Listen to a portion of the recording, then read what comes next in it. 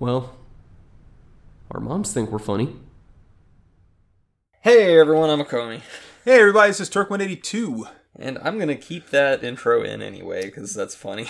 No. God damn you.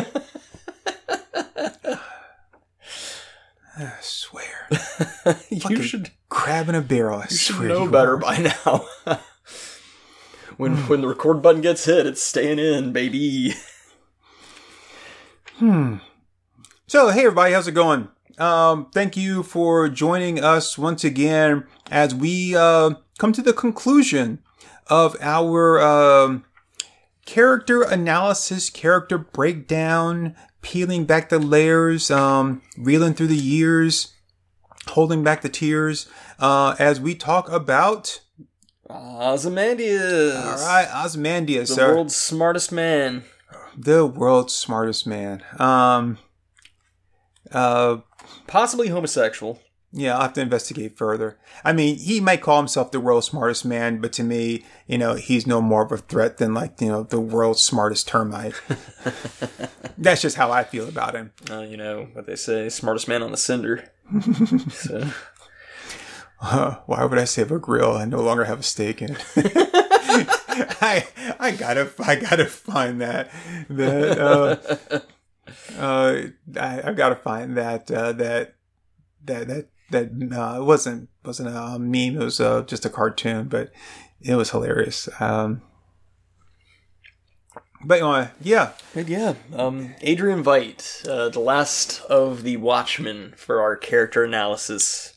Yeah, I don't want to say he's the most important, but he's the guy, man. I mean, he's the one. This whole book is basically I don't want to say about him, but due to him. It's all due to Veidt. I mean, he's the one that put everything in motion. Yeah, like he's essentially the MacGuffin of the story. He's like what's propelling everything forward.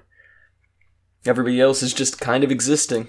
Yeah, pretty much. I mean, they're whether they know it or not, whether they like it or not, they're all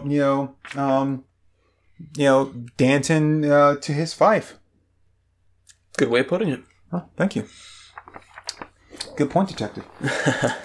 So Veidt. I was gonna say, where do we want to start with Veidt?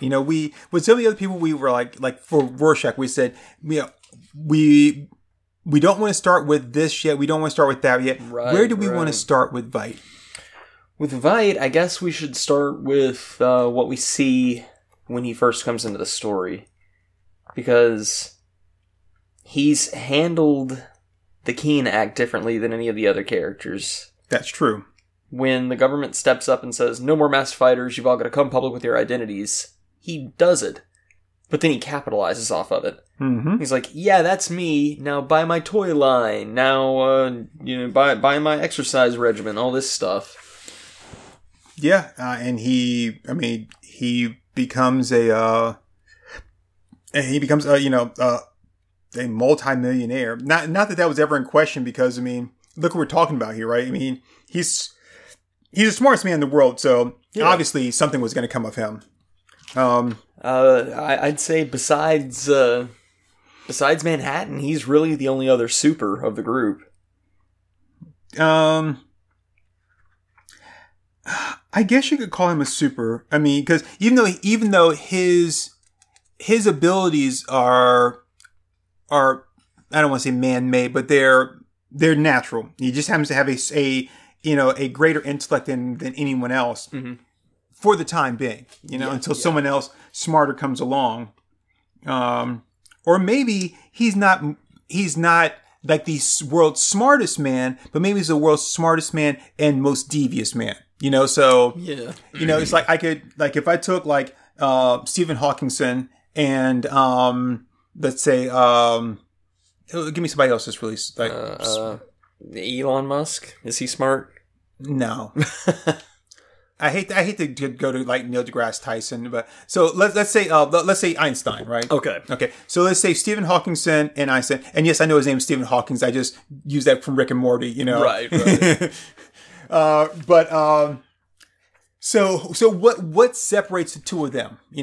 It's, where one will take a situation, and I'm not saying that this is the case for them, but where one will take a situation and say, okay, I'm going to read this, and this is how it plays out logically to here. Mm-hmm. And as smart as I am, though, my own moral compass will stop me from seeing beyond this line. Yeah. Because what lies beyond that line are decisions and thoughts that I don't want to have to make, as where the other person will see beyond that because they're like, I'm willing to cross that line to make that decision. So if, let's say we're talking about the atomic bomb, mm-hmm.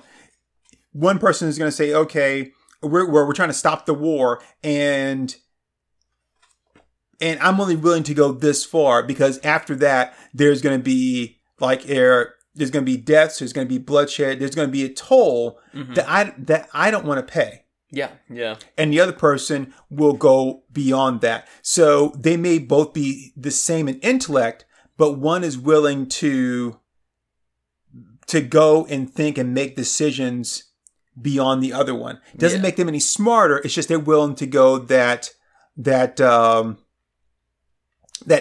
that extra step. And I think that's the thing with Veidt. He's not necessarily maybe the smartest man in the Watchmen universe. He calls himself that, but he's the one that's going to go and think, past that barrier that other people stop at, because he definitely lacks the restraint that the average person has.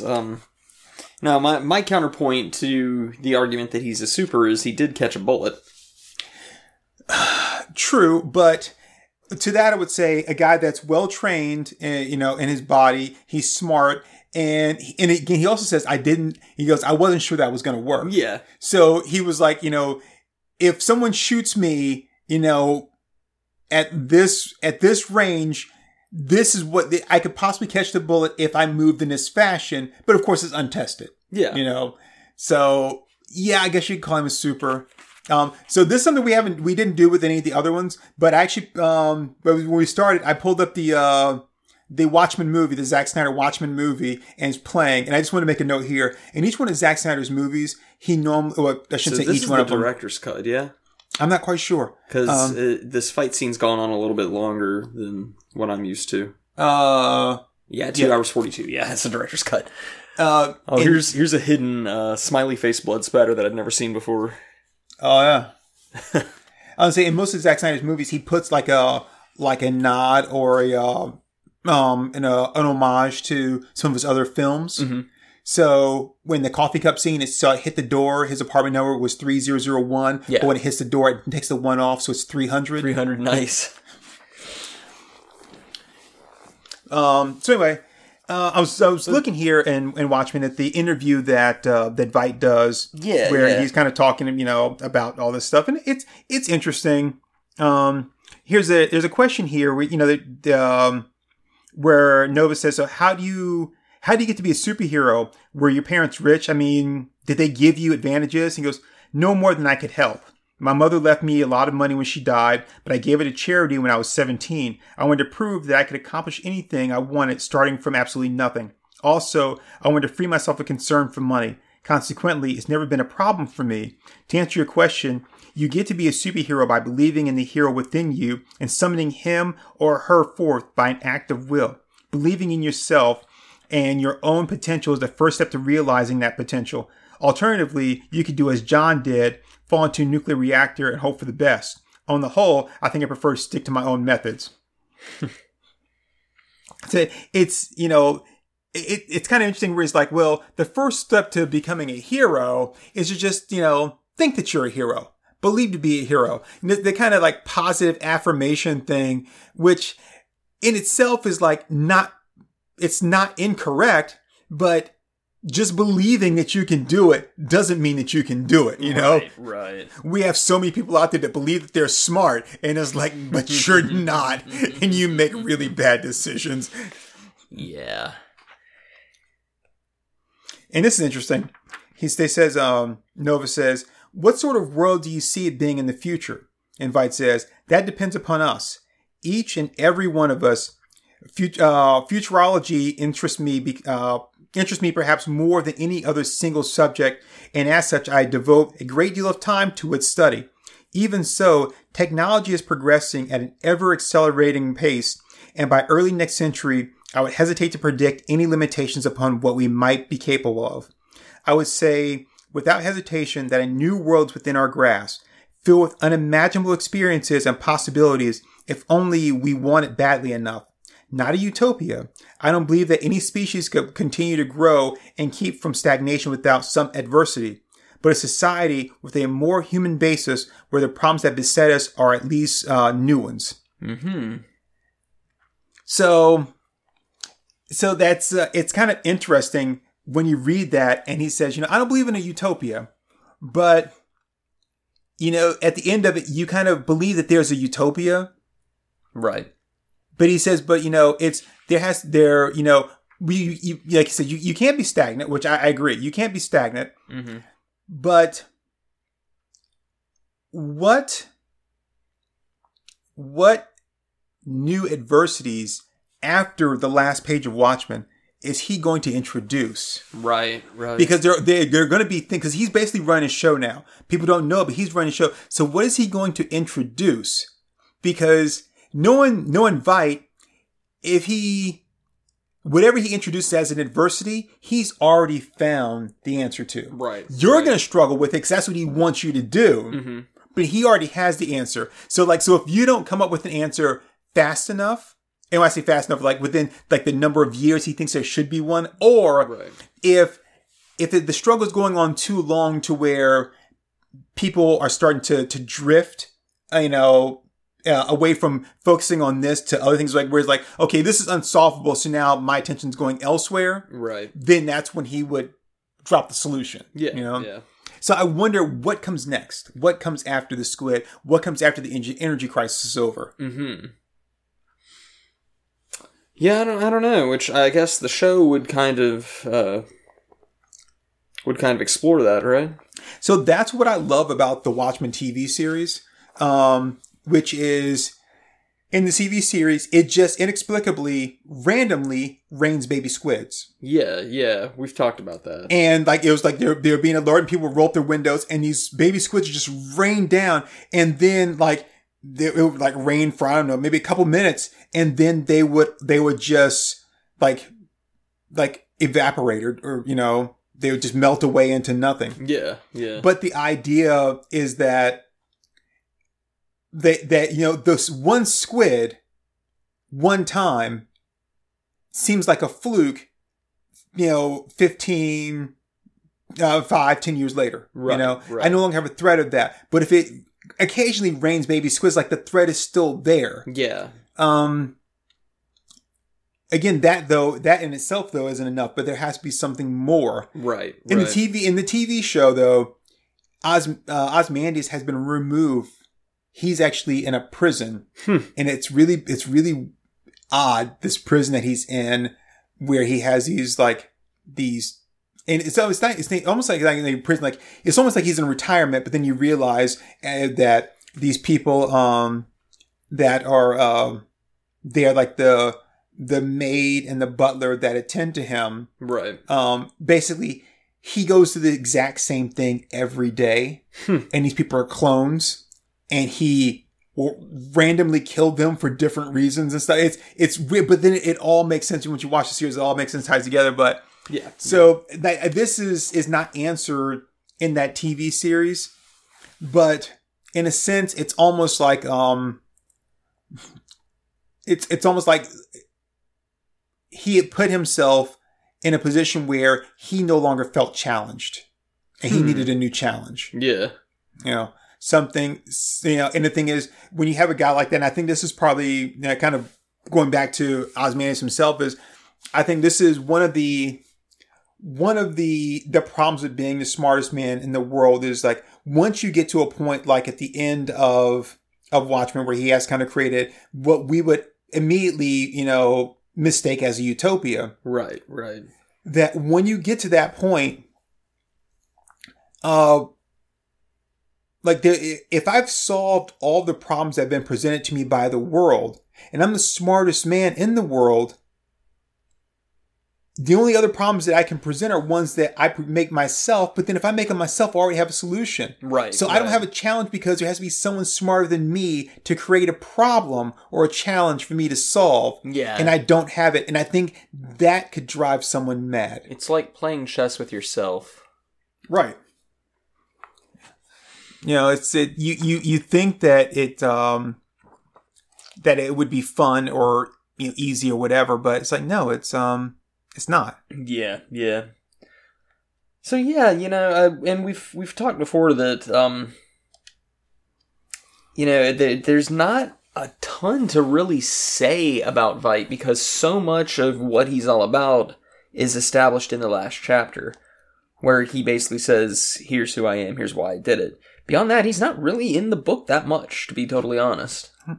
So let's hit on some key points of Veidt, because there's a lot to really be said about him, and I think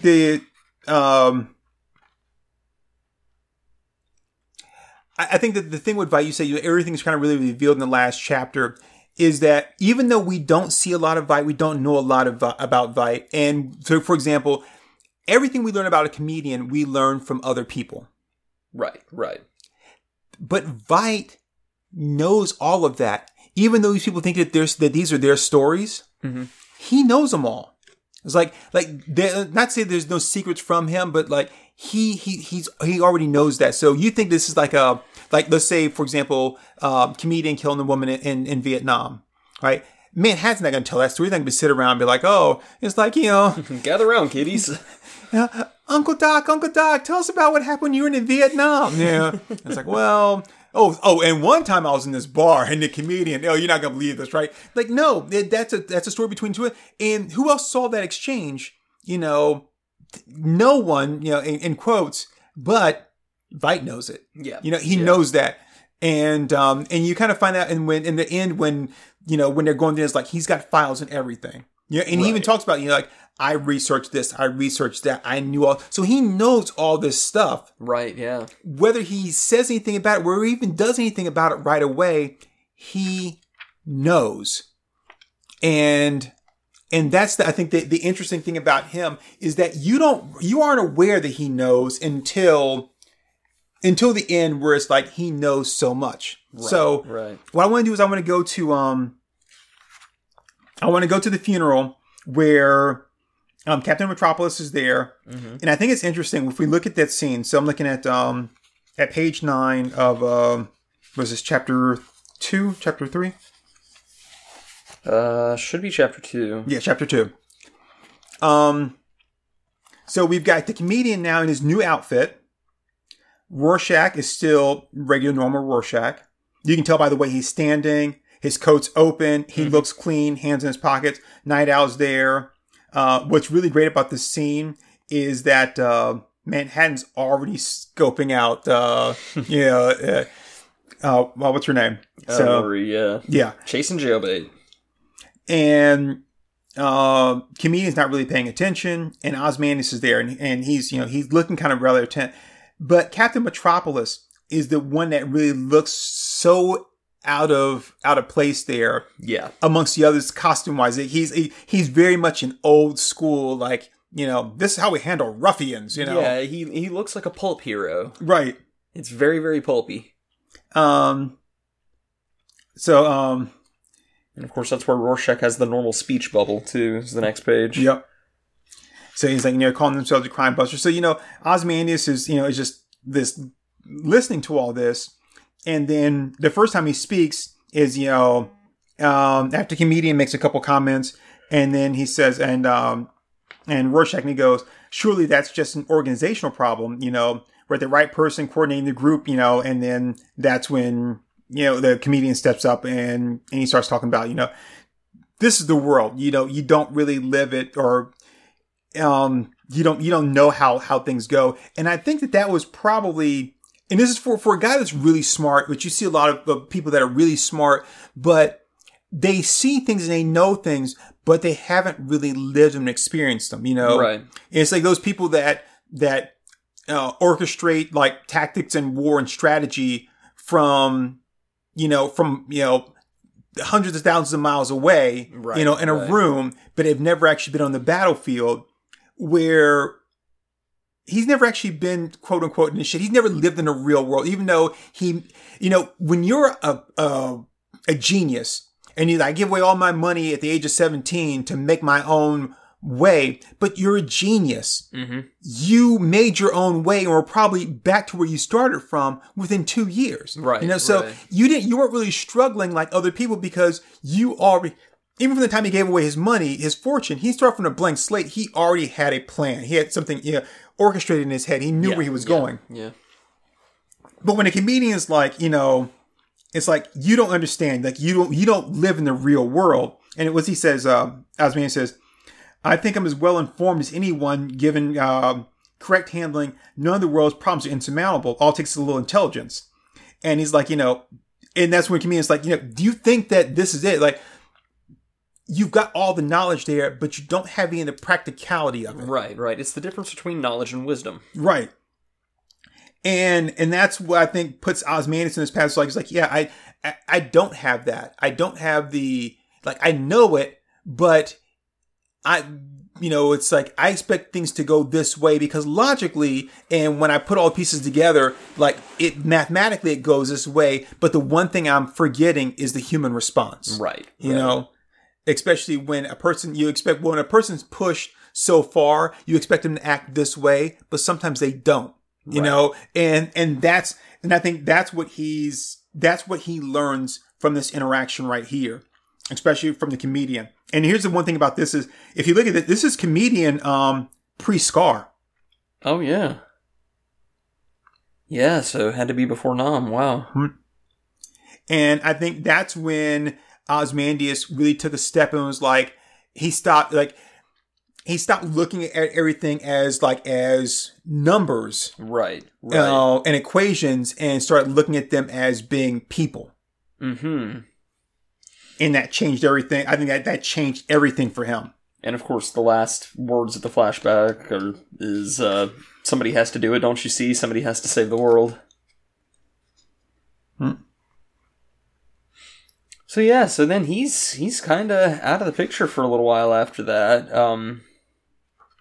Which it's interesting, like the first few times you read through the book, it doesn't really feel out of place. It's just like, well, he's the rich guy, you know? Right. He's up in his tower. He doesn't have to really be down here involved. Because ostensibly, like on the surface, he's one of the few who's not fucked up, which, I mean, I guess he's fucked up in his own way when you look through it again, but...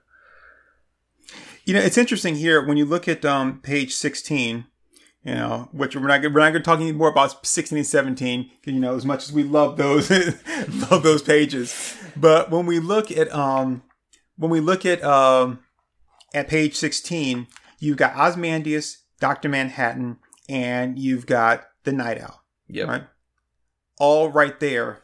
And anybody at the funeral that looked at this and said, okay, I've got Ozymandias, or, Adrian Veidt, who used to be the hero called Ozymandias. Right. They are front and center at the coffin. Dr. Manhattan, obviously, superhero. And then I got this guy here. Who else could this guy be? I mean, Right. they're right there. Like, they're all right there. And it's not like anyone's questioning the other person, like, how did you know him? Why were you close to this guy? Right.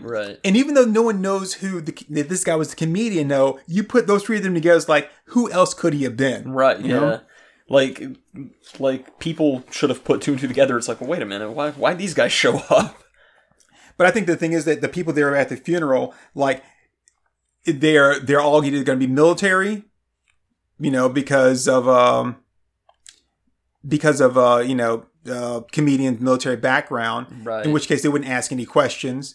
Or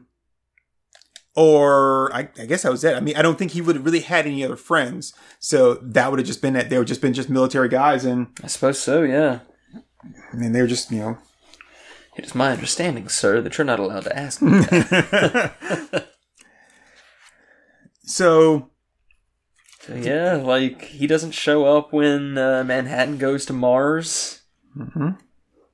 Because technically he's already there. So yeah, after Manhattan goes to Mars and Dan and Laurie start spending time together. Then you have the scene with the assassin. Well, I was gonna say we've got when Rorschach comes to visit it. Oh yeah, when Rorschach visits Moloch. No, when Rorschach visits Ozymandias. Well, yeah, that's at the very beginning. That's chapter 1. Right. I was going to go back to that because there's just like a little bit of here when they're talking. So Rorschach just shows up, which I think is just interesting. How he just comes up the side of the building, and he's there, but he leaves through the window. I like he's like, Veidt says the comedian's dead.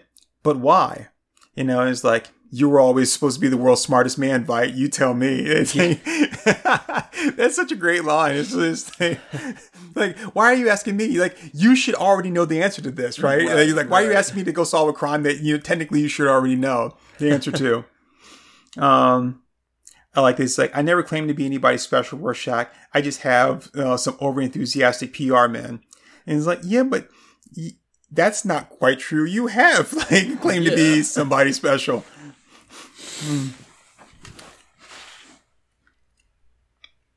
Yeah.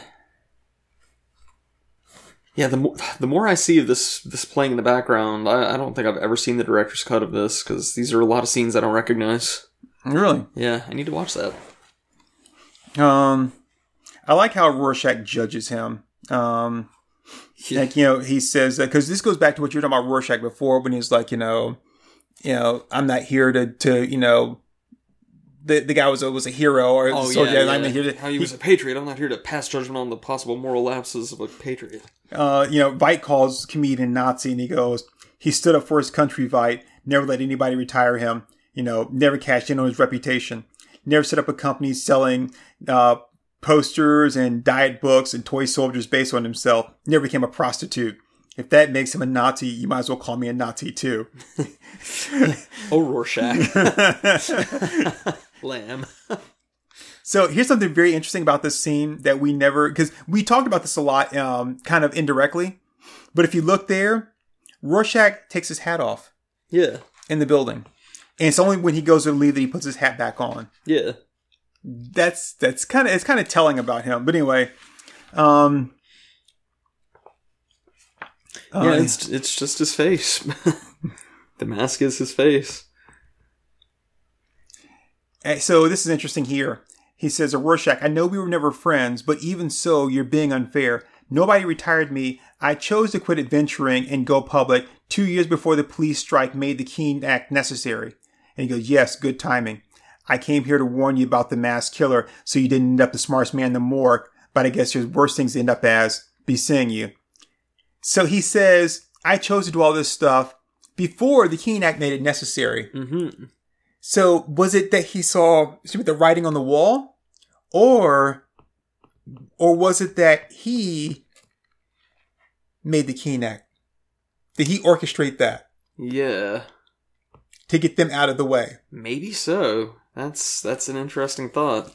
And then we've got there, on the desk, as he's looking out the window, on the desk it says, nuclear doomsday clock stands at 5 to 12, weren't experts. Geneva talks to discuss, Geneva talks to U.S. reference to discuss Dr. Manhattan. It's like, and I wish I could read what's on that computer screen there. Yeah, I was looking closer at it, but it's all just squares.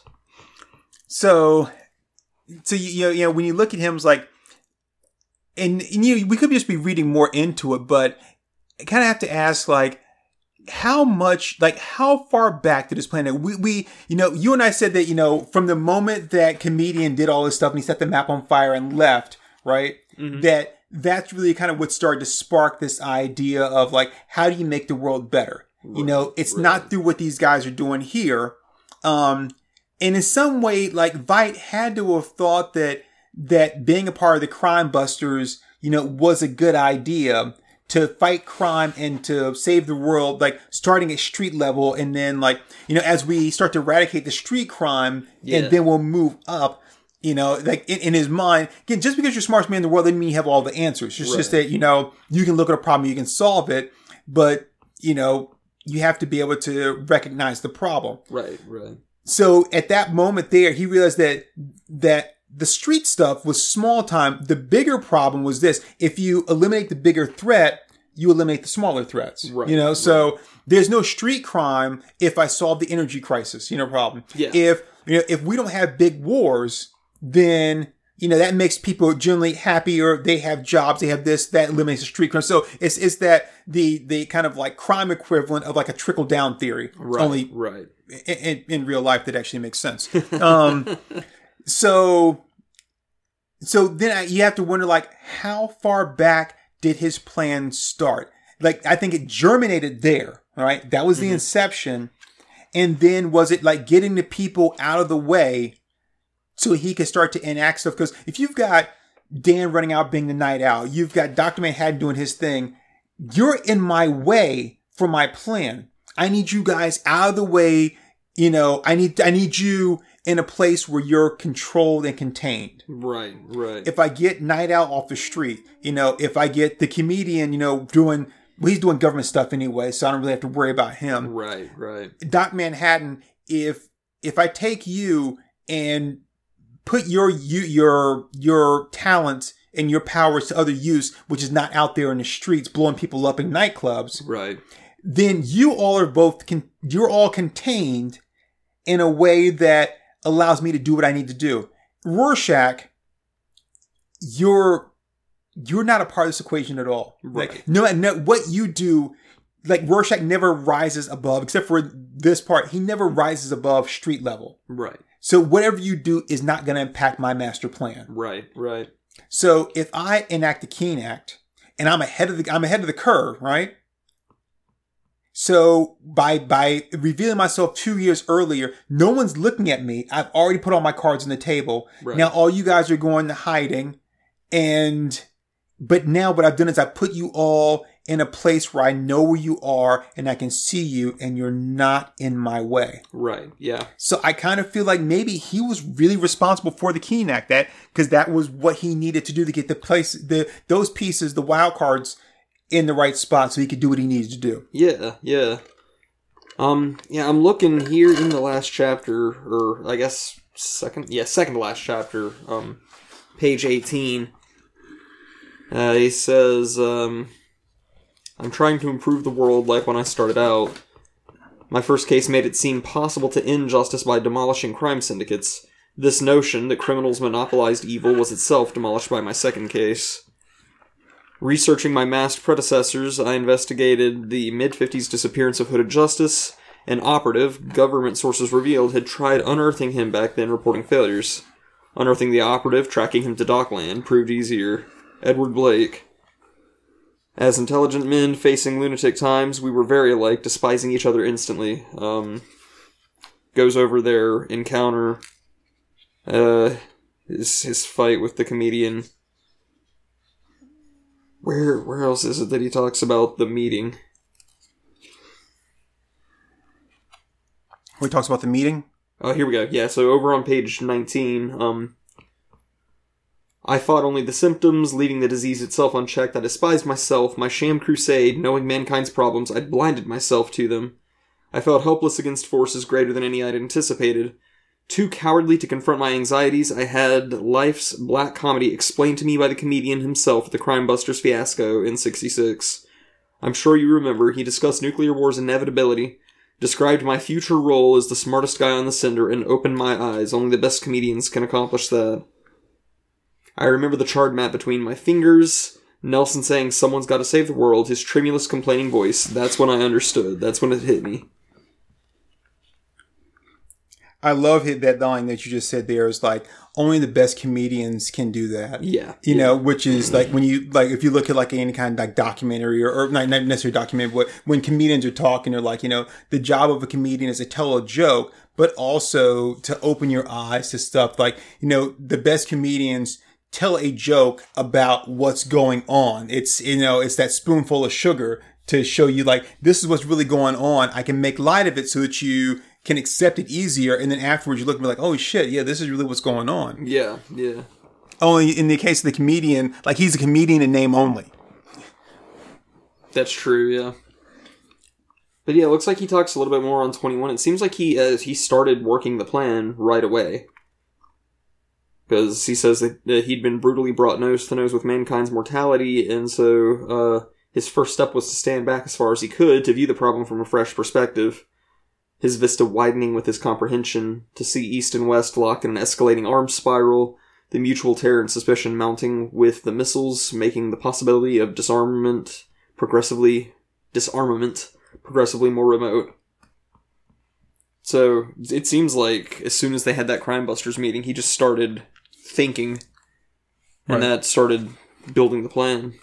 And so it's like, from what you were just saying, he'd only fought 2 crimes up until then. Yeah. That's what it seems like. And then he was like, yeah, this is not working. And really, that second crime was just him running into the comedian. And, of course, the comedian, quote-unquote, mistook him for a villain and tried to beat the shit out of him, because it's the comedian. And, yeah. Let's see. He talks about, like, at the bottom of page 21, he talks about the mathematics of the situation. Sooner or later, conflict was inevitable. Without a practical solution at hand, what use is it to suddenly notice the perils of the situation? So, yeah, he got started on it, like, from 1966 on up. And then, so, it's kind of like the Darth Sidious Emperor Palpatine thing, where it's like, 18 years. Mm-hmm. 18 years, I'm just slowly putting all the pieces together to enact my plan. And it's kind of interesting. I think you and I talked about this.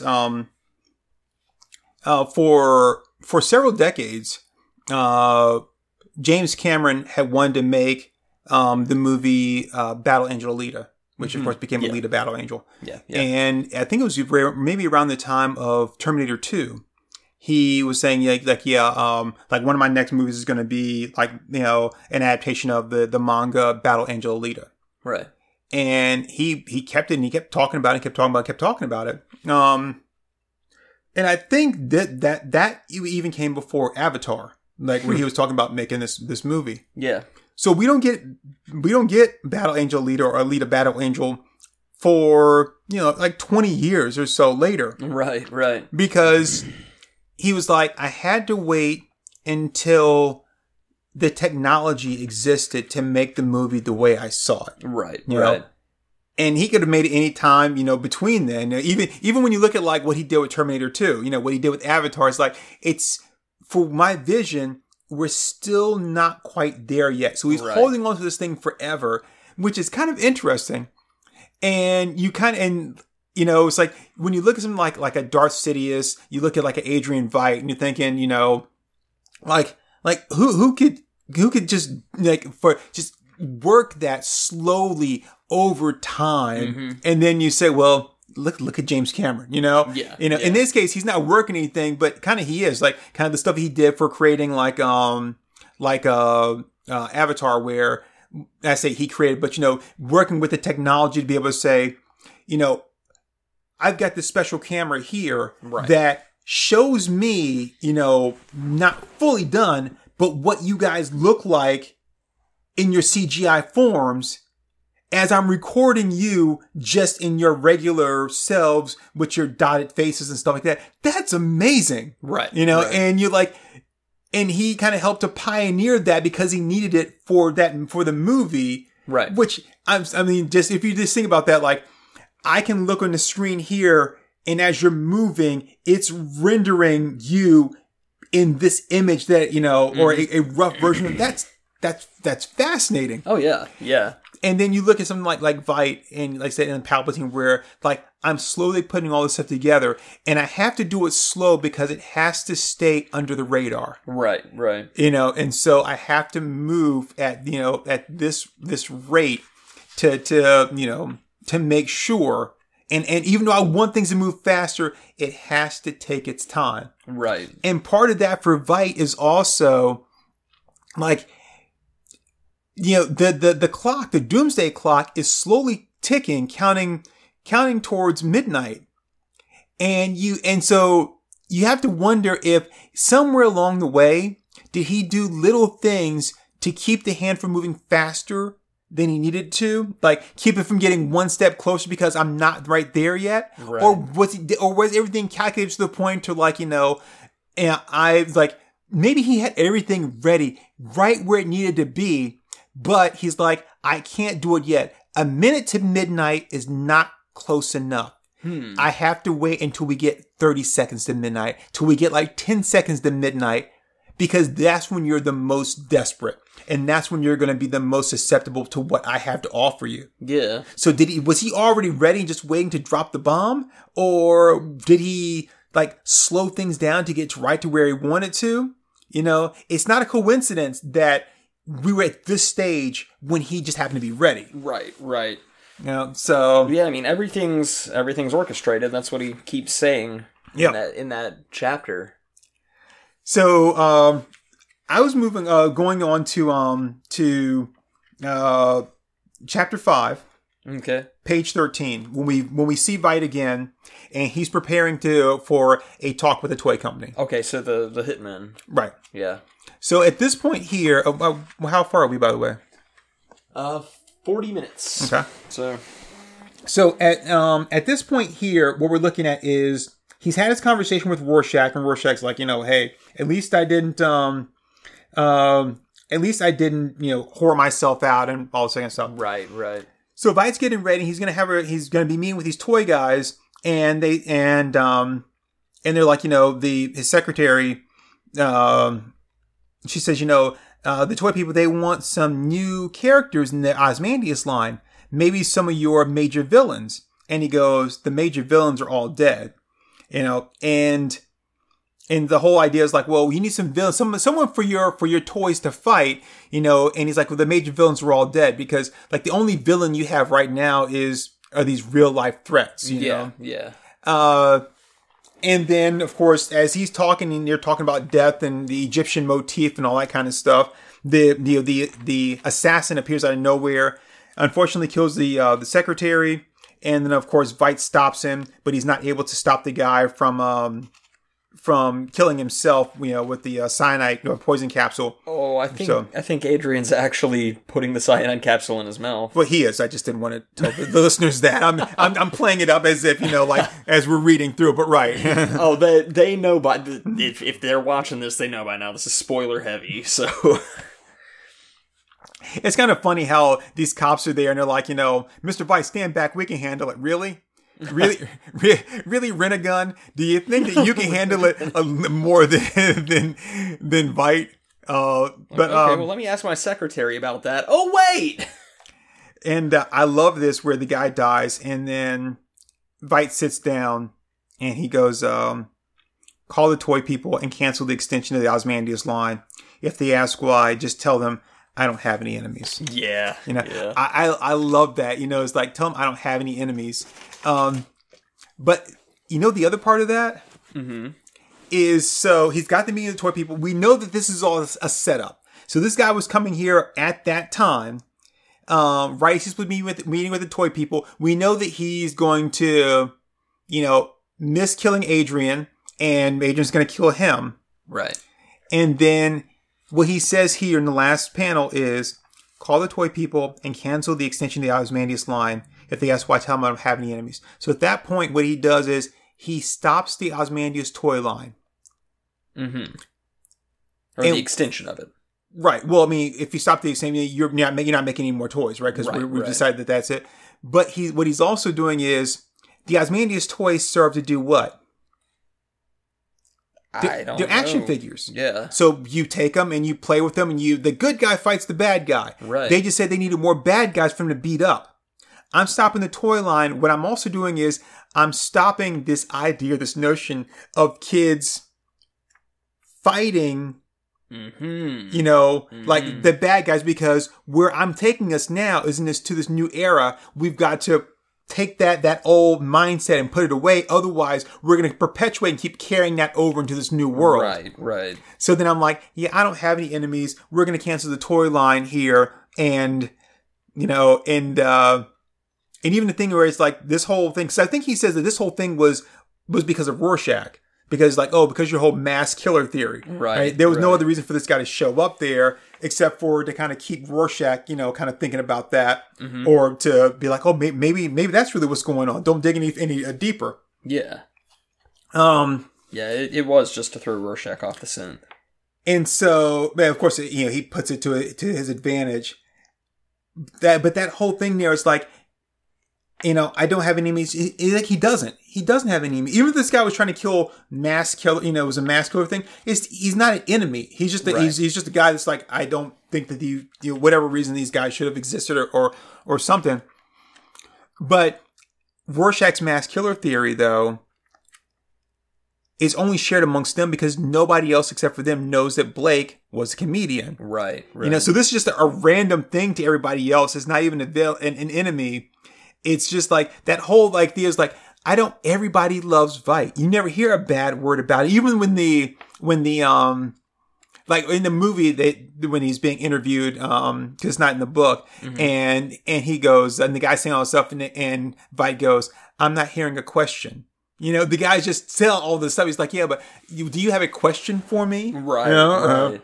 Like, so it's like all of that is like, he really is, not necessarily loved, but respected among everybody. Right. Right.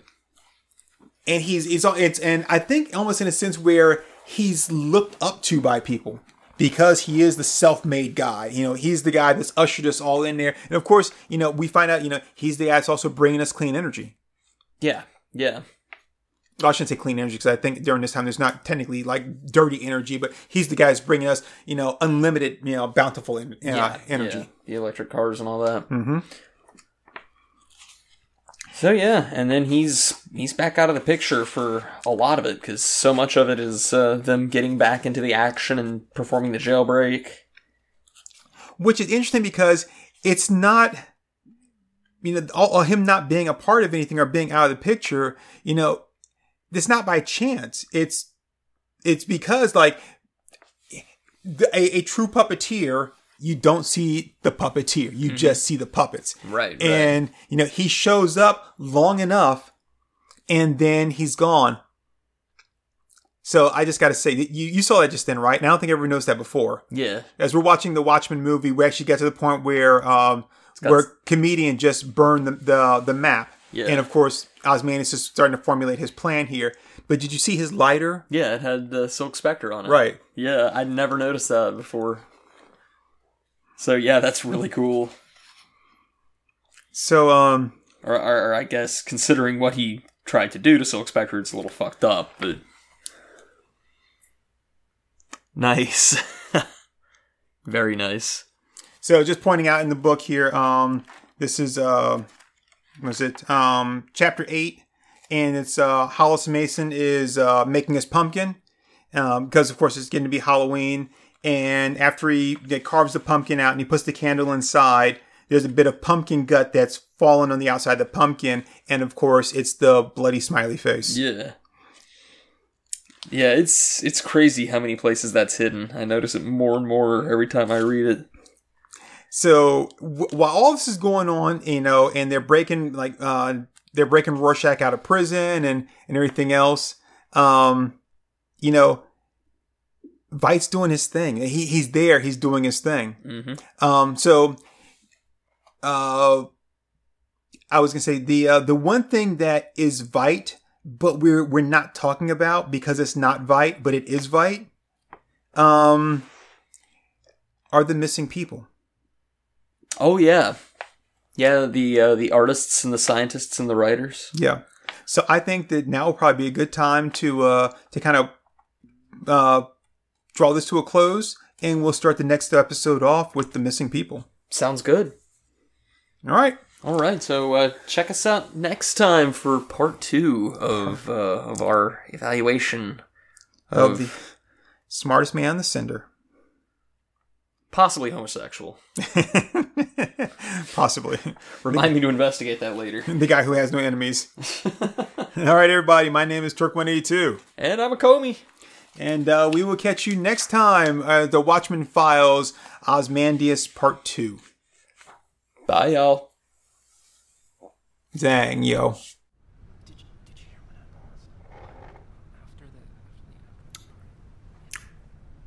right there, folks. That was Our Moms Think We're Funny. Let's give him a hand.